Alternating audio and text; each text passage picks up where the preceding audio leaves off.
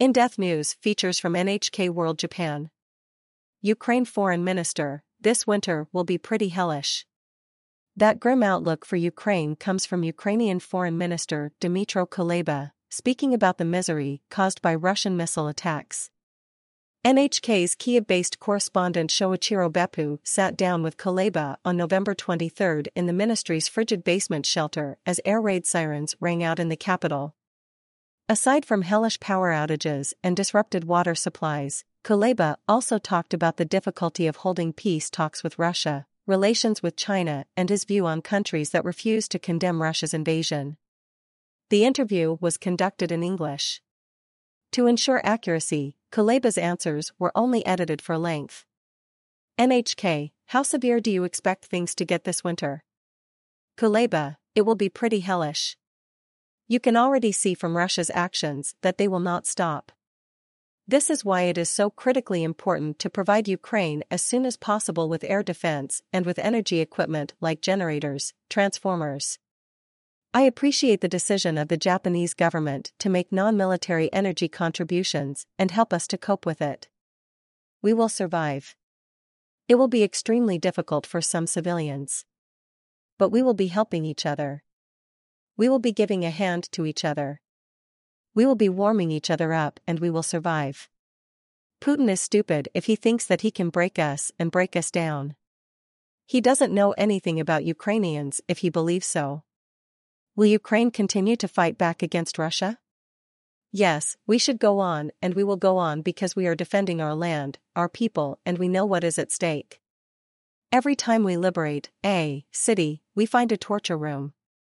We find mass graves. We hear tons of stories about persecution by Russian authorities and occupational authorities.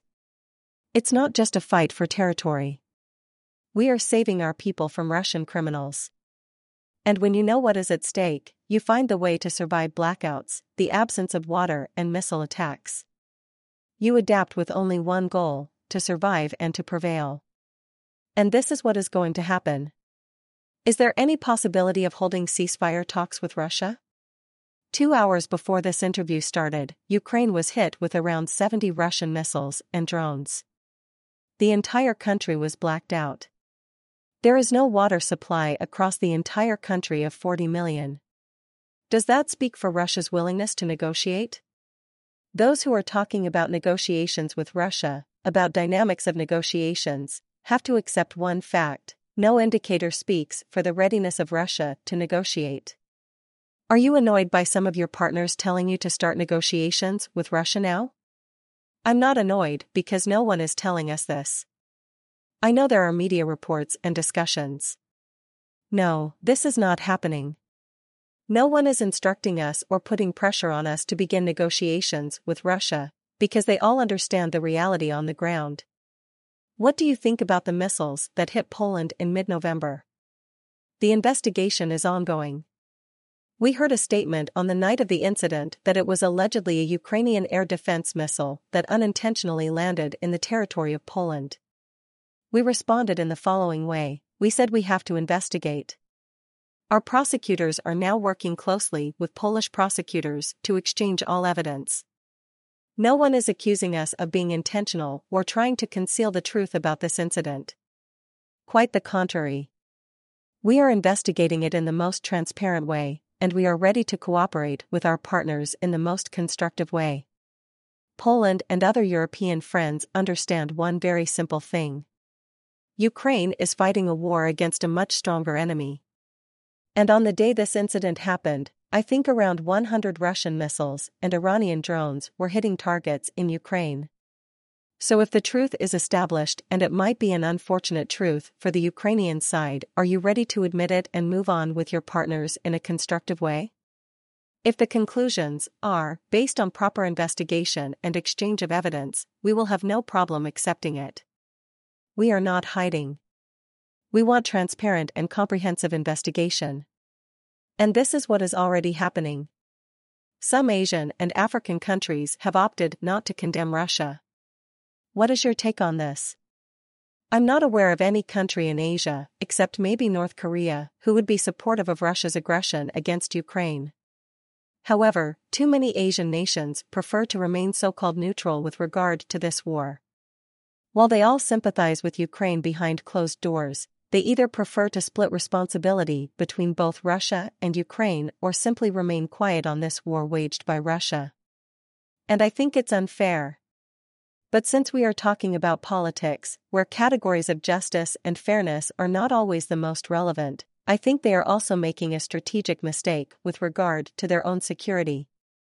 If they, by their game of neutrality, allow Russia to prevail, it will mean only one thing for the rest of the world: that international law doesn't exist.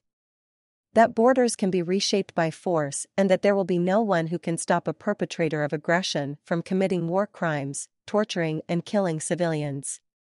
So if Asian nations are serious about their own security and they want international law to be respected, they have to stand by Ukraine firmly, because Ukraine equals international law and support to sovereignty and territorial integrity.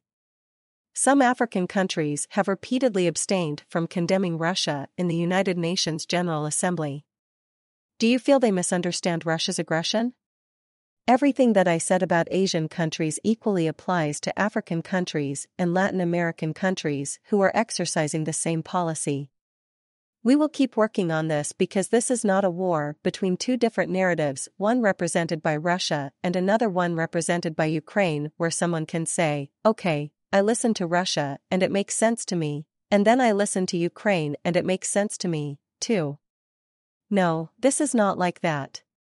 This is a war between truth represented by Ukraine and complete lies represented by Russia. Nations have to identify where they want to belong. What is your understanding of China's position on the war? I believe Chinese leadership understands the situation perfectly. And we heard two important messages from them. First, they never supported this war, and we don't have reasons not to believe them on this. Second, they spoke openly against any threat of the use of nuclear weapons by Russia. However, it is also true that China sees this war in a far broader context of its strategic interests. And whether we like it or not, Russia is an important partner, political first, for China. People tend to look from the perspective of markets of China, of Russia, or of Russian markets for Chinese products. But the most important thing for China, in my view, is to have Russia as a political partner in the global struggle. But China's long-standing policy has been, and I'm confident will be, to respect territorial integrity. It's a cornerstone of their diplomacy. So they are in a very peculiar position, because you cannot be saying that you are an adamant defender of territorial integrity while observing and excusing Russia violating territorial integrity. So relations with China require a balancing approach. It's important that China doesn't cross any red lines and does not support Russia's aggression against Ukraine. Japan holds the G7 presidency next year. What roles do you expect Japan to play? We expect that Japan will be taking a real lead on the issue of new sanctions against Russia coordinated by G7 and on economic relief, including energy relief provided by G7 to Ukraine. I have good, friendly relations with your foreign minister, and my president spoke with your prime minister. So we count on you. We count on, not only your presidency, but on your true leadership in the G7 in the upcoming year. Are you planning to visit Japan soon? With pleasure. I'm afraid I won't be allowed to go to enjoy. But we are open to bringing Ukraine-Japan relations to the next level and exchange visits. We will be happy to host the Prime Minister of Japan on any day convenient to him, even before the end of the year, if he can. He is more than welcome to come. And I'm not missing an opportunity to meet with Japanese Foreign Minister in different forums. I've never been to Japan. And, in fact, a dream of my own son is to go to Japan. So I promised him that when the war ends, I will take him to Japan. He's a big fan of anime.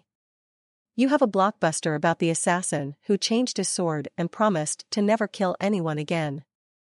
I watched it on Netflix.